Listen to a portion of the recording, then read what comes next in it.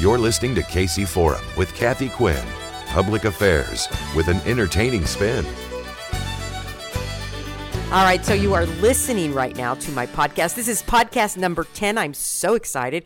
2021 is here, and I have Jamie Boyle on the line. We're going to get this year started off right, aren't we, Jamie?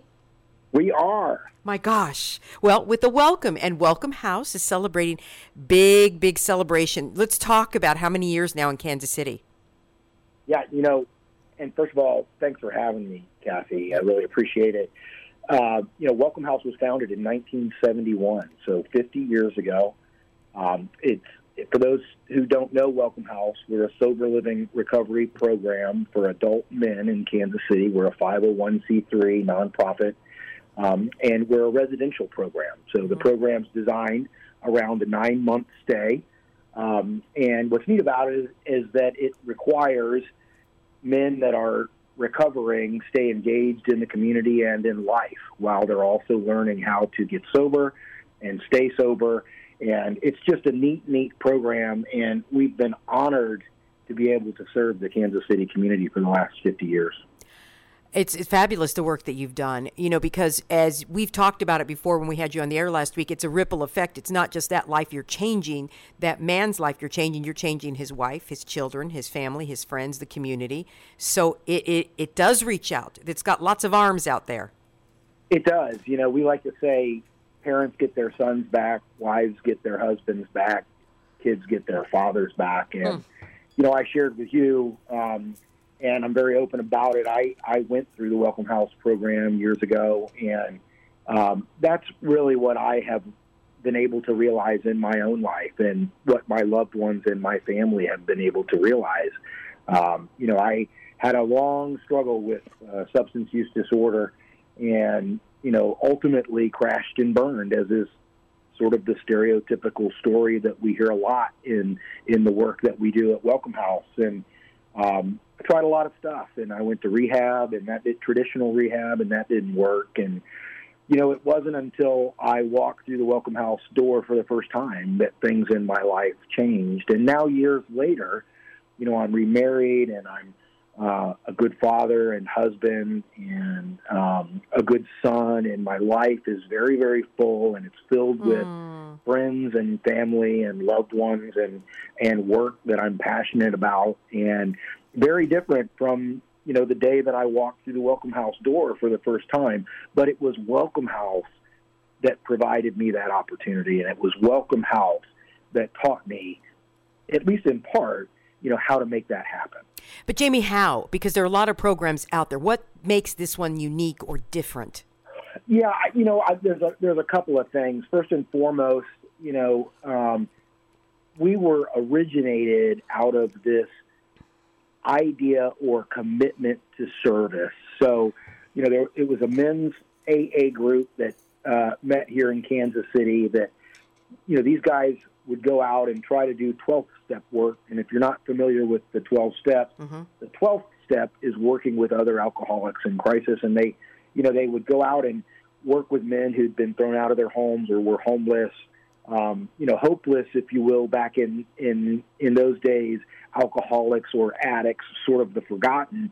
And they were desperate to try to find a safe and sober environment to work with these men. And so, at first they passed the hat in their AA meetings to rent hotel rooms. And ultimately, over the years and as demand grew, they bought a house and then an apartment building, and we moved into the facility that we're in now in the mid-'80s. But, what's really unique, so the program's culture and its foundation is based in the 12 steps and in service to others. And I think that that's a really important component. It's part of what makes us unique and special and successful. The other part of it is all of the professional staff that I have at Welcome House, all of us are living in long-term recovery. We're licensed, certified as would be appropriate for our roles in this industry, but we've all experienced alcoholism and addiction firsthand, that battle, and the process to find sobriety and to find long-term recovery. And so that's the second thing. Mm-hmm. You know, it's the experience. It's the people who are actually working with individuals that come to Welcome House. It's not just things that we've learned in class or school or read in a textbook. We've lived that life and walked those paths. And I think the third thing is, I mentioned earlier that we require guys to stay engaged in life. So the fact that we're a 9-month residential program and that we require guys to find and maintain employment and stay involved in the world while they're also participating in our program, that's also significant, because guys come to the Welcome House and they've got this giant pile of wreckage and stuff that they're trying to figure out that has been a result of their disease, and on top of that, they can't stay sober for 5 seconds, in a day. And so what we ask guys to do is allow us to support them, to be teachable and also engage in the world while that is going on, so that they learn how to live life on life's terms. People have loved ones that pass away while they're at Welcome House. People lose jobs while they're at Welcome House. They have to deal with the legal system while they're at Welcome House.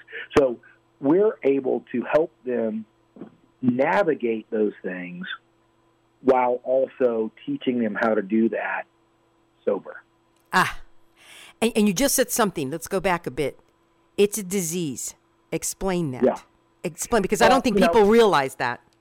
Yeah, I unfortunately, just historically and stereotypically, a lot of times people will think about an alcoholic as the man that's under the bridge, or sort of the happy-go-lucky Otis from the Andy Griffith Show, that right. would stumble into the jailhouse and let himself into a cell and sleep it off, kind of thing, and what we know from science and from the medical profession, and it's been known for quite a long time, that addiction and alcoholism, substance use disorder, is a disease, and it's a process and it's a progression. I'll use myself as an example. My first introduction to alcohol was in junior high.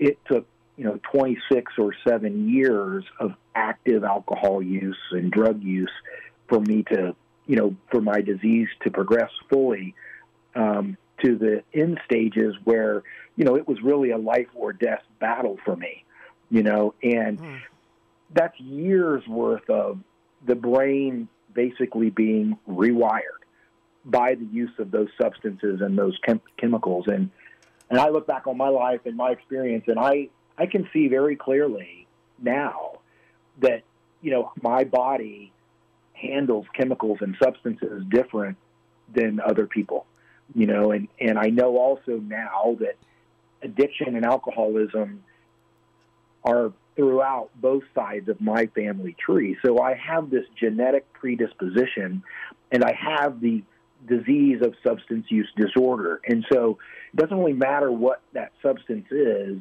my body handles it differently. And so what may have started out as a choice to begin with, or some rite of passage activity like sneaking wine coolers as a junior high student on the ball field, ultimately progresses to an obsession, to an inability to stop that use on one's own, and that's sort of the progression of the disease. And, I'm not a scientist, and I'm not a clinician, I'm not a medical doctor, and I can really only speak to my experience. However, it is recognized as a disease, and, so the farther away from, the mental pictures or idea of an alcoholic, such as Otis from the Andy Griffith Show, right, or this happy-go-lucky guy that just lacked willpower, the farther away we can get from that idea, the closer we get to what is the reality for the men that we work with on a day-to-day basis. And you see them every day for years now. Every single day. And so you successfully went through the program, and now you can look back and say, oh my gosh, that wasn't me. That was me, but it wasn't me. This is the real me. That's got to feel like such an accomplishment. Well, I mean, yes and no. You know, and I think this is also where, you know, remembering that this is a disease is really important. You know, I am very pleased with my life today, my life in long-term recovery. It's a day-to-day struggle that never goes away. You know, it's something that I've got to continually work on. There's a part of me that wishes that I never had to deal with the problem, you know, but that's not my reality, you know, but along with and associated with that feeling of accomplishment or the satisfaction with life today in long-term sobriety, what I also know is that I didn't do this.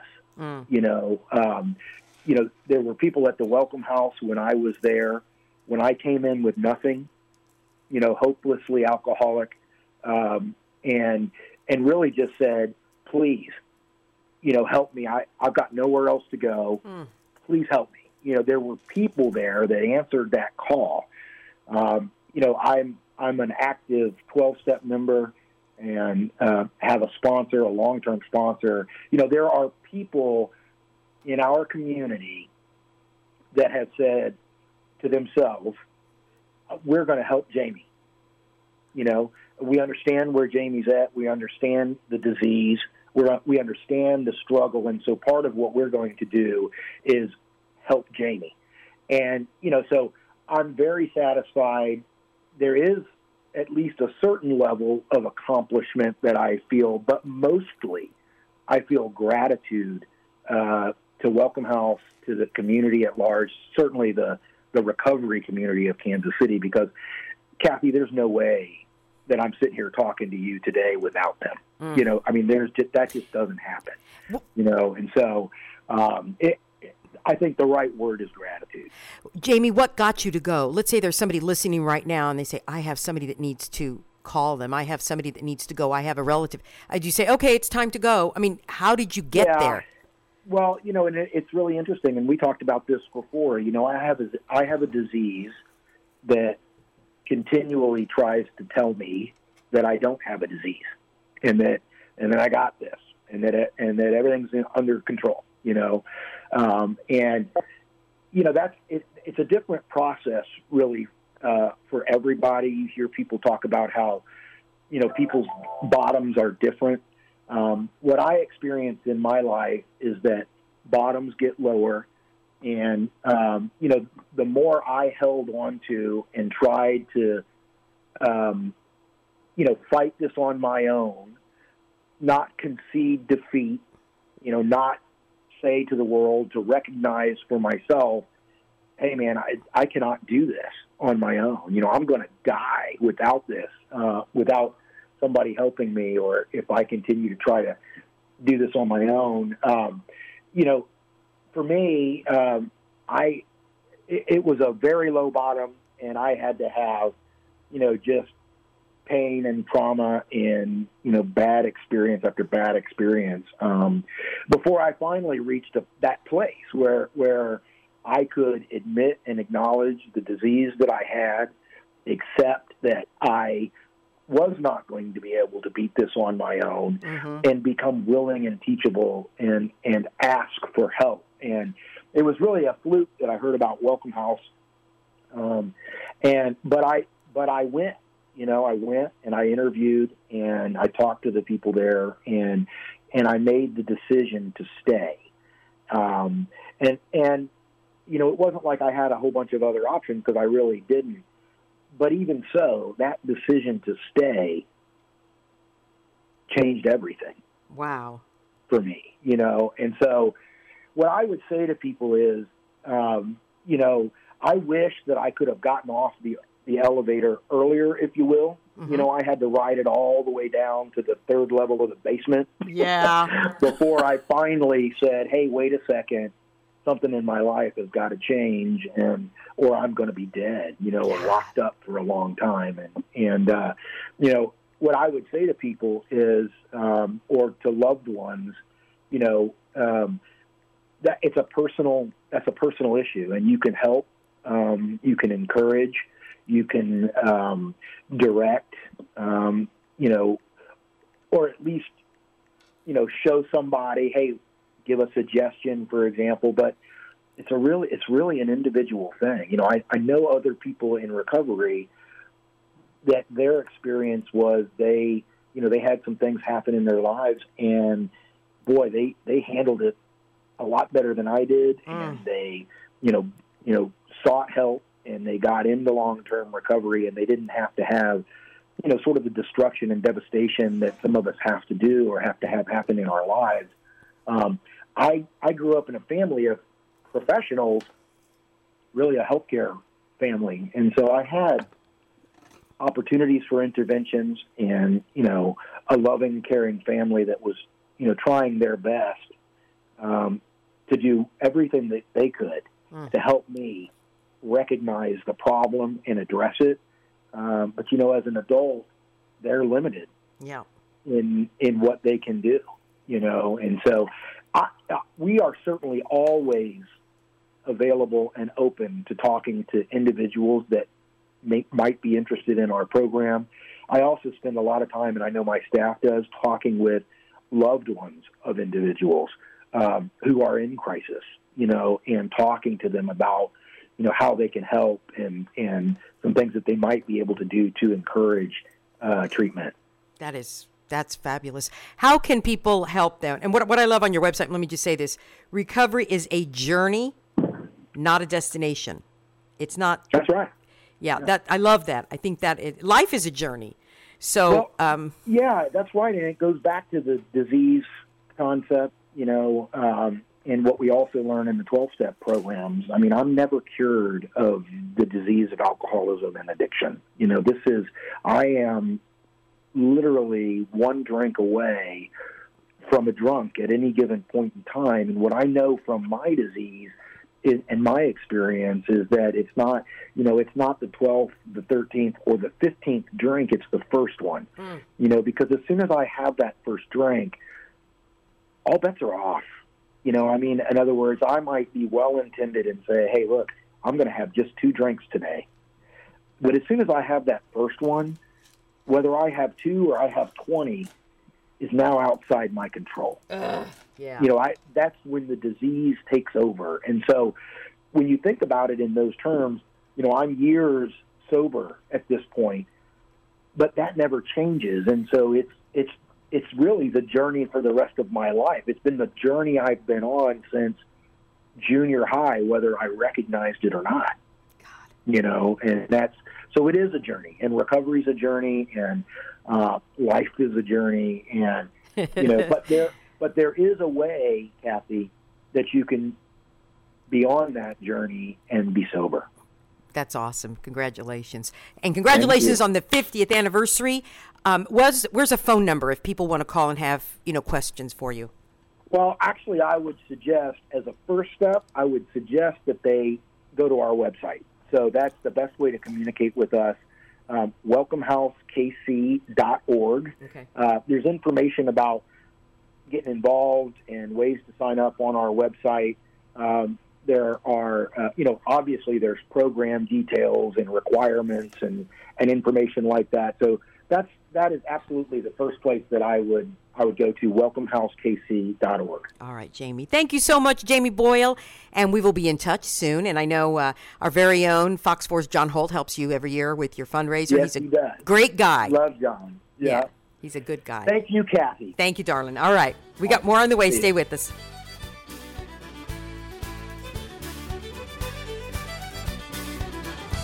Hang on, there's more on the way with Kathy Quinn and KC Forum.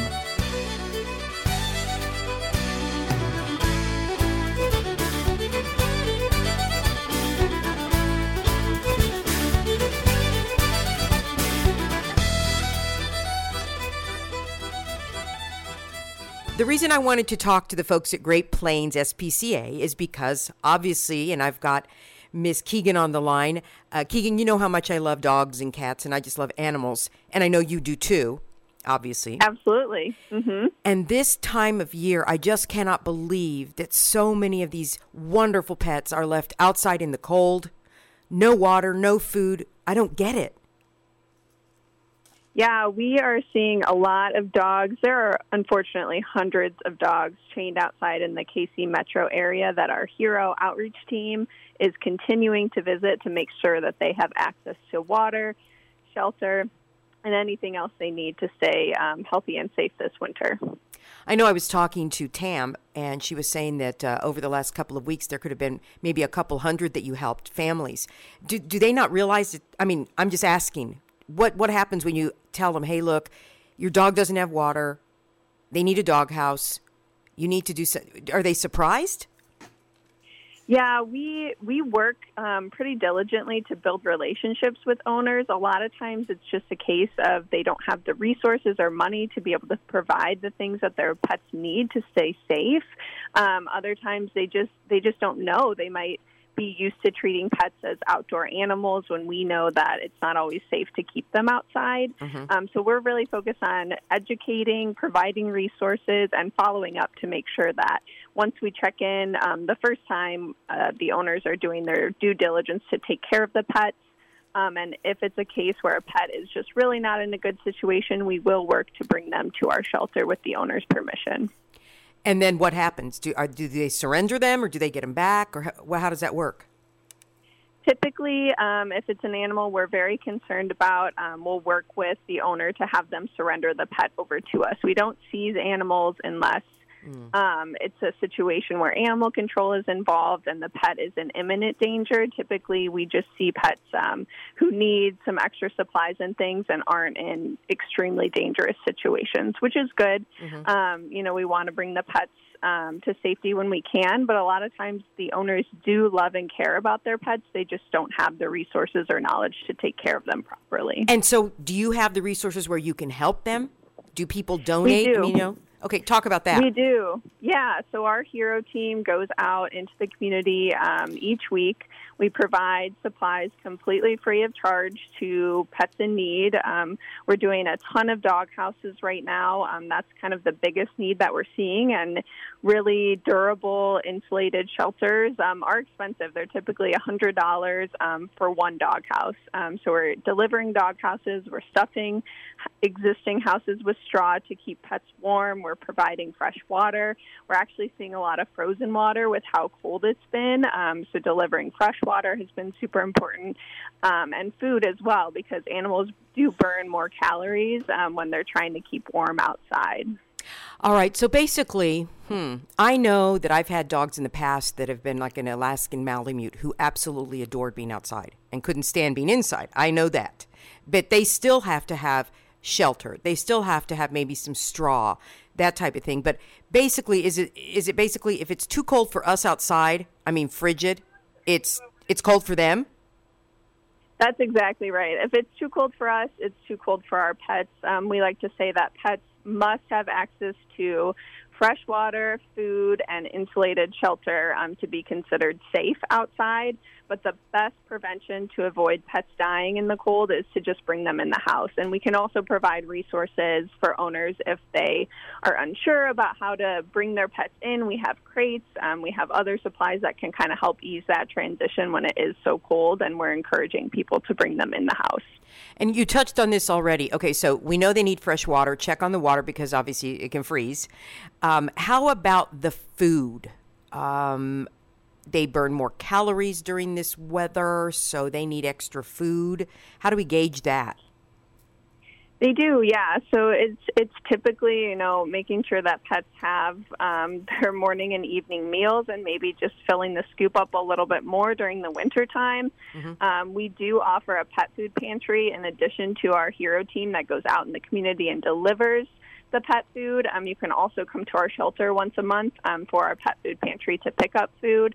We do a lot of food for community cats as well as dogs to make sure that they are well fed and taken care of throughout the winter. How do I know, Ms. Keegan, how do I know if they're suffering from the cold? If they're suffering, what are the signs of hypothermia? How do I know that? Yeah, the signs of hypothermia include lethargy. So if the pet is just really tired and kind of down in the dumps, if they're extra drowsy, if their skin feels cold and clammy, and if their temperatures decrease. So those are the main signs to look for. Typically, if the pet does have access to shelter, they will be okay outside. But again, the best way to guarantee that your pets are safe is to bring them indoors when it's this cold outside. We are talking to Ms. Keegan from Great Plains SPCA, Heroes for Pets, Partners for Life, and that is so true. They are so sweet, so partners. Not just the dogs, the cats. I mean, any little pet that you have in your house, they just lower your blood pressure. And speaking of cats, what is the cold with them? I mean, I know you put sweaters on dogs. You can. You know, there's some dogs that don't have the thickest coat, like my little part Chihuahua, part Yorkie. I put a little sweater on her. How about cats? Yeah, cats are the same. They need access to shelter as well. We typically will deliver styrofoam shelters and stuff those with straw for cats as well. There are cats that thrive in an outside living environment. But if it's a pet, more of a pet than a community cat, we also recommend bringing them indoors. But if you need supplies for cats, we can help with that as well. Now, how do people get a hold of you all? Our Hero Team's contact information is on our website, which is greatplainspca.org. Okay, very, very good. And, of course, you know, I just love going and seeing all the animals and all the pets and everything. How has the pandemic affected Great Plains? I know a lot more people were trying to adopt because more people were home. And what's the trend right now? Yeah, that's a great question. So overall in 2020, we did see a decrease in adoptions actually from the year prior, and that's mostly because we've had to limit the number of appointments that we have because of social distancing practices. But we saw really great support in terms of adoptions, donations. We're down throughout the year, but we gained a ton of support in December through our match campaign, which was really amazing to see in what had been just kind of a hard year for everyone. Are we expecting more cold weather here? I'm asking you, and I work at a news station. I should know. But I know you all keep an eye on it. We do keep an eye on it. It's supposed to be just in the 30s again this week. We were out in the community yesterday in the rain, making sure that pets were taken care of as they go through the cold this weekend. And we'll be out again next week checking on the pets and making sure that they're well taken care of and can survive the cold that we have coming up. Oh my gosh. So let's say that I see some person in the neighborhood and I'm concerned about their pet. They don't look like they have food. It looks like they've been there for a while. Who is the person I contact? Our Hero Team can be contacted if it's a non-emergency situation. If it is an emergency where the pet seems to be in imminent danger, calling your police dispatch or animal services department is the best way to get a quick and immediate response. But if it's just a case of the pet needing supplies and it doesn't seem like an emergency, our Hero Team can be contacted too. So let's talk about then Great Plains SPCA. What can you all use this time of year? I know with the pandemic you don't have a lot more need for volunteers too much, but what is it that you guys can use right now that the public can help with? Donations are hugely appreciated. Right now we're really focusing on purchasing supplies for our Hero Team, so things like dog houses and straw. We typically don't accept donations of, but we do use funds to purchase those, so that's hugely helpful. Donating pet food supports our Hero program as well, so we can make sure that pets are well fed in the community. And you can also take a look at our wish list, which is on our website, to support the pets that we have in shelter. We can always use more dog and cat toys and other items to support the pets who are in our shelter. Keegan, what makes Great Plains different than any other shelters in the metro? I think we're unique in terms of what our Hero outreach team is doing in the community. We really focus on outreach programs, educating the community, and making sure that people and pets are well taken care of. We focus on keeping pets in their homes when they can and making really good matches in terms of adoptions when we do. So we're really unique in terms of the outreach programs that we provide, and our behavior team is fantastic as well. We just do a lot in the community that people may not think of when they just think of, oh, that's a great place to go adopt, but we're making a difference for pets in the community as well. I know you made one little tiny Chihuahua very happy several months ago when I was in there. You remember the little brown one? Oh, my God. She was so beautiful. So cute. And I wanted her. We all wanted her. And so her new owner calls her itty bitty or littles, like little tiny thing, calls her littles. Anyway, so I remember I held her and I wanted that dog. And then I knew of a person who I knew that needed a dog. And it's just changed that person's not life, but it's changed their attitude. You know, it gives you a purpose. It gives you something to love. It gives you somebody who, you know, not somebody, but a little thing to want you. And most definitely. So thank you so much. Just precious.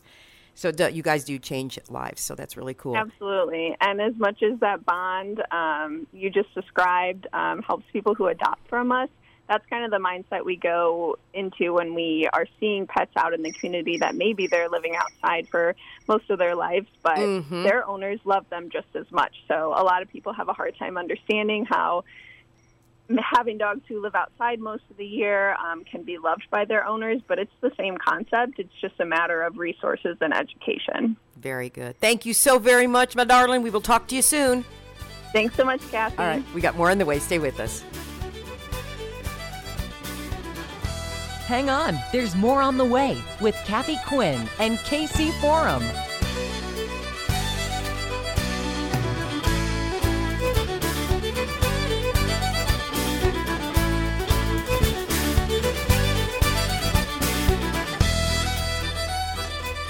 We are back now. This is podcast number 10, Kathy Quinn here, and we're going to talk to Tracy Hawkins, who is the security and safety lady. And we're going to talk about, you know, lots of cars are being broken into, more people are at home. How can you take care of yourself and not become a victim? So she's the queen of the gadgets. Tracy Hawkins, welcome to the podcast. All I keep seeing on Nextdoor, you know, we're kind of on the same Nextdoor network as well. And from people, like somebody came through our neighborhood about a month ago and was stealing mail out of the mailboxes at night. Wow. You know, they're going in and they're locking, they're feeling the doors and trying to see if the doors are unlocked and blah, blah, blah. What are you getting from folks? What are they coming after you to help? And I like you said, I am on Nextdoor and I see those types of stories too. And I pay attention because I want to make sure it doesn't happen to me or in my neighborhood. So what I try to do is to find what tools are out there to keep safe, to keep it from happening. And a lot of people are familiar with Ring doorbells.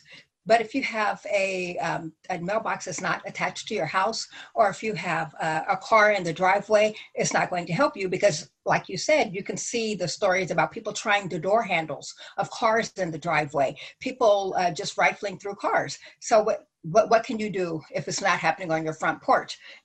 Ring has what's called a spotlight camera. So this mounts, I can mount this in front of my garage. And it can cover my front door as well as my car that's parked in the driveway. And what I like about it, it's a spotlight camera. So what happens is the minute it detects motion, the spotlight comes on and it comes on bright. So if someone's there, they know, first of all, oops, I've been seen. And then they typically leave because criminals are cowards and they don't want witnesses. So the spotlight camera physically puts a spotlight on them. And secondly, just like a doorbell, it will allow you to say, get away from my car, or can I help you with something? And immediately scares them away. And another thing that I like, Kathy, and you know, I like things that are different. Another thing that I like about this actual device is that it can turn a light on in the house. So if it's attached to, for example, if you have a smart house, so you can attach it to something like a Lutron blind or a Caseta light. So the minute someone activates the Ring, a light comes on inside of your house and they know without a doubt that they've been seen. Have you seen an increase in these crimes because of the pandemic? People, and this is what surprised me, people are home more often. So you're thinking that the crimes would be lower because people are home, but then that also means that certain crimes have increased. So during the heat of the pandemic, we were all home inside of our houses because there was nowhere to go. There was an increase in auto thefts because people's cars were parked in a parking lot somewhere in their driveway, and we didn't go out to our cars for how long? For months, because we had nowhere to go. So thieves were able to steal those cars almost right under our noses. So those kind of crimes have increased. When people are home, then likelihood of a criminal breaking in, it's less likely. But now that our society, we're open back up again, people are anxious. We're going out because we've been cooped in so long. So we're just getting out, even if it's just to go driving, we're getting out. Criminals know that because they get stir crazy too. So we still need to be careful to protect our homes. So there are so many different cameras out there. There's so many different things out there. Do cameras like this deter the thieves? Do they really? First of all, they have to know the camera is there. So a lot of times I hear people talk about having a camera and it's discreet. I say no to the discreet cameras. Let them know you have it. You can even get a sign that says, hey, we have a camera. You can print it up on your computer or you can buy one, but smile, you're on camera, or this area under surveillance does the job of alerting criminals. This is not going to be easy. We see you. And again, criminals are cowards. So having a camera is great. It has to be a high definition camera. It has to have night vision, or else you can't see the quality of the picture. So letting them know you have it is even better. So having it mounted where it can be seen but not touched easily is ideal. And having it a sticker saying, I have this camera. And a lot of people are familiar with what doorbell cameras look like. So just letting criminals know that you have a camera system in place is just as important as having a camera, even if you don't have a camera. And I know it sounds like, oh God, here we go again. The same common sense, don't leave valuables in your car, but people are still doing it. I mean, and these guys, these criminals are still going around looking, they'll take change, they'll take, I don't know, what are they looking for? Looking for whatever the easiest path is. So that's why our goals are my goal is to make life harder for criminals. So you can invest in something like a camera. People are familiar with dashboard cameras, but this dashboard camera has two cameras. What's happening is it's taping what's happening inside of the car. So if you have someone you want to watch out for, like a teen or an elderly driver, but it's also taping what's happening outside of the car.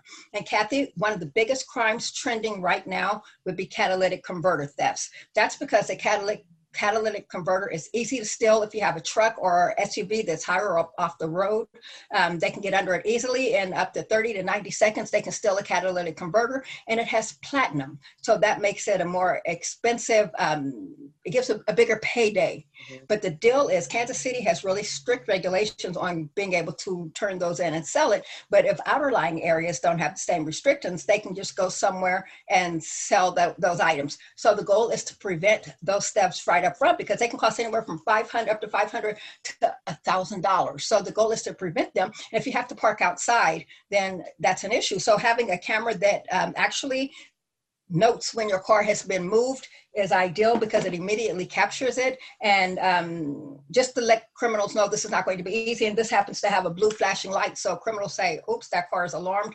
I'm not going anywhere near it. And another thing is something like this, a car lock.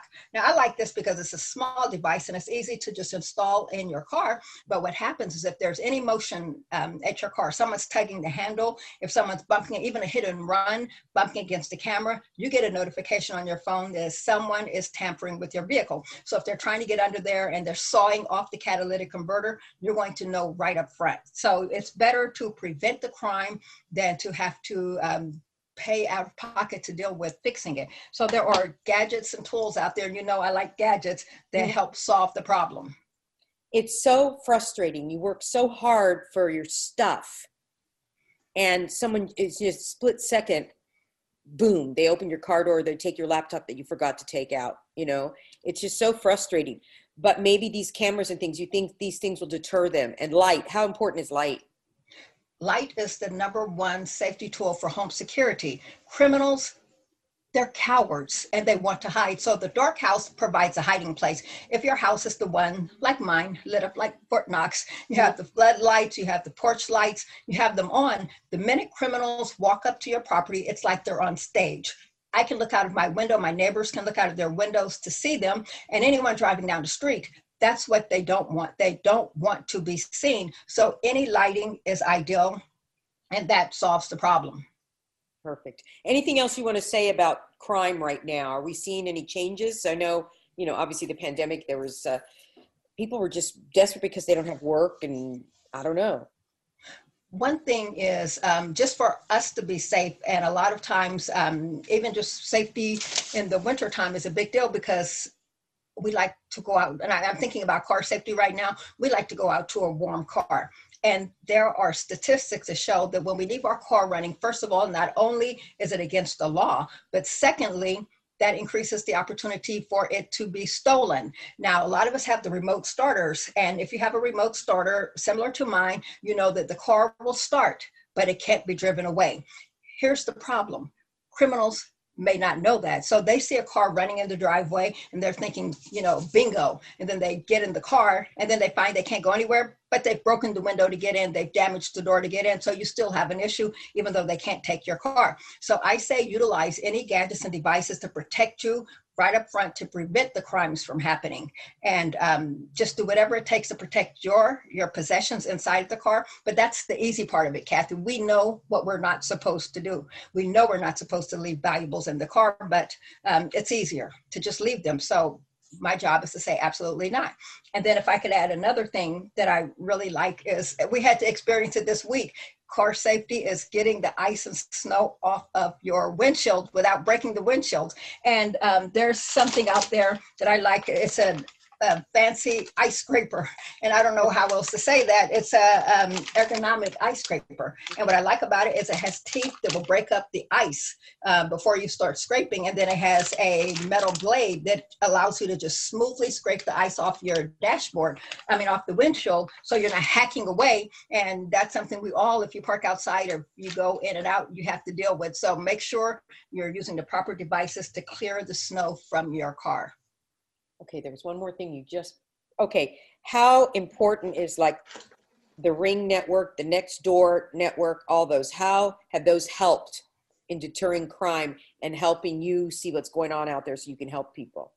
It increases witness potential, and witness potential is a criminal's enemy. That's what they don't want. They don't want eyes on them. They don't want people to be able to identify them, to stop them. That makes their jobs harder. So if they know how strong your network is, then they know that there is the opportunity that they're going to be seen, and therefore the crime will not be easy.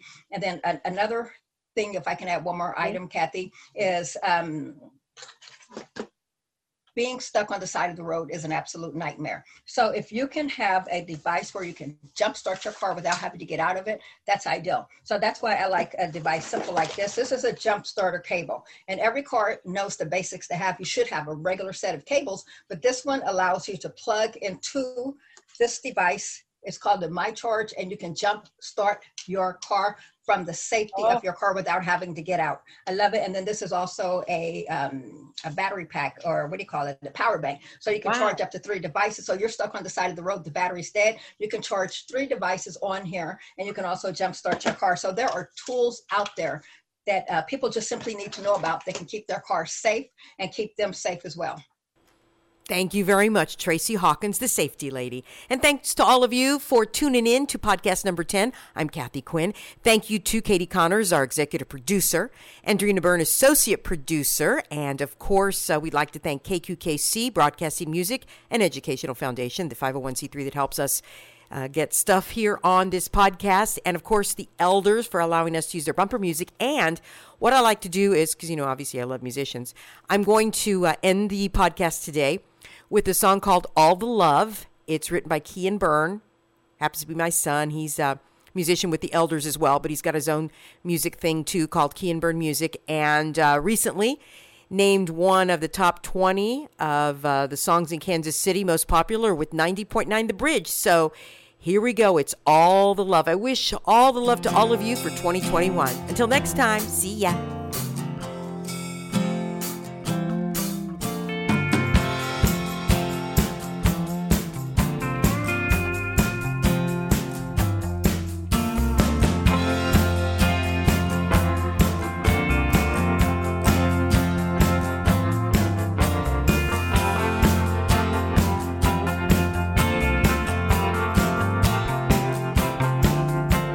this funny life that we know,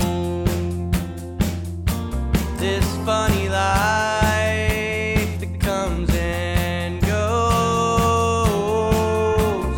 makes you high and keeps you low.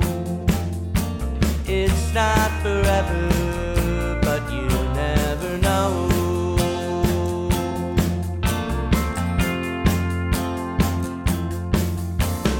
You'll go on day to day, living strong in your own way, making smiles and memories that stay. It's not forever, but you never know anyway.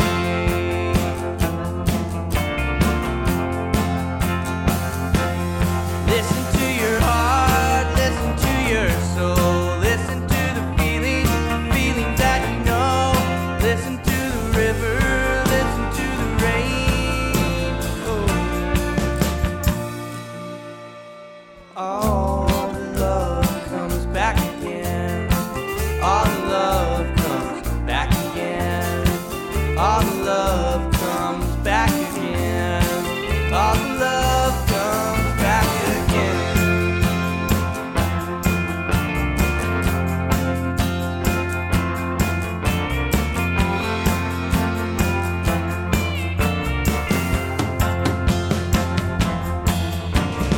While you're out, won't you do your part?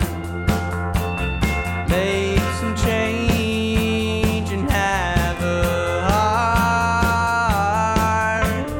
Won't be long now, there's one star in the show. It's not forever, but you never know.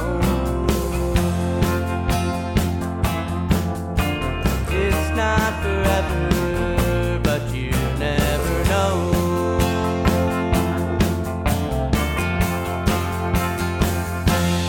Listen to your heart, listen to your soul, listen to the feelings that you know. Listen to the river, listen to the rain. Listen to your heart, listen to your soul.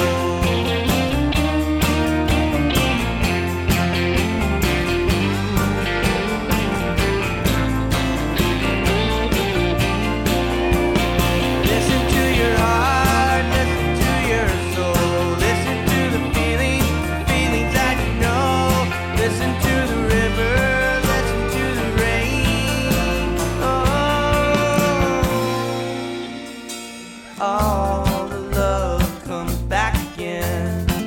All the love comes back again. All the love comes back again. All the love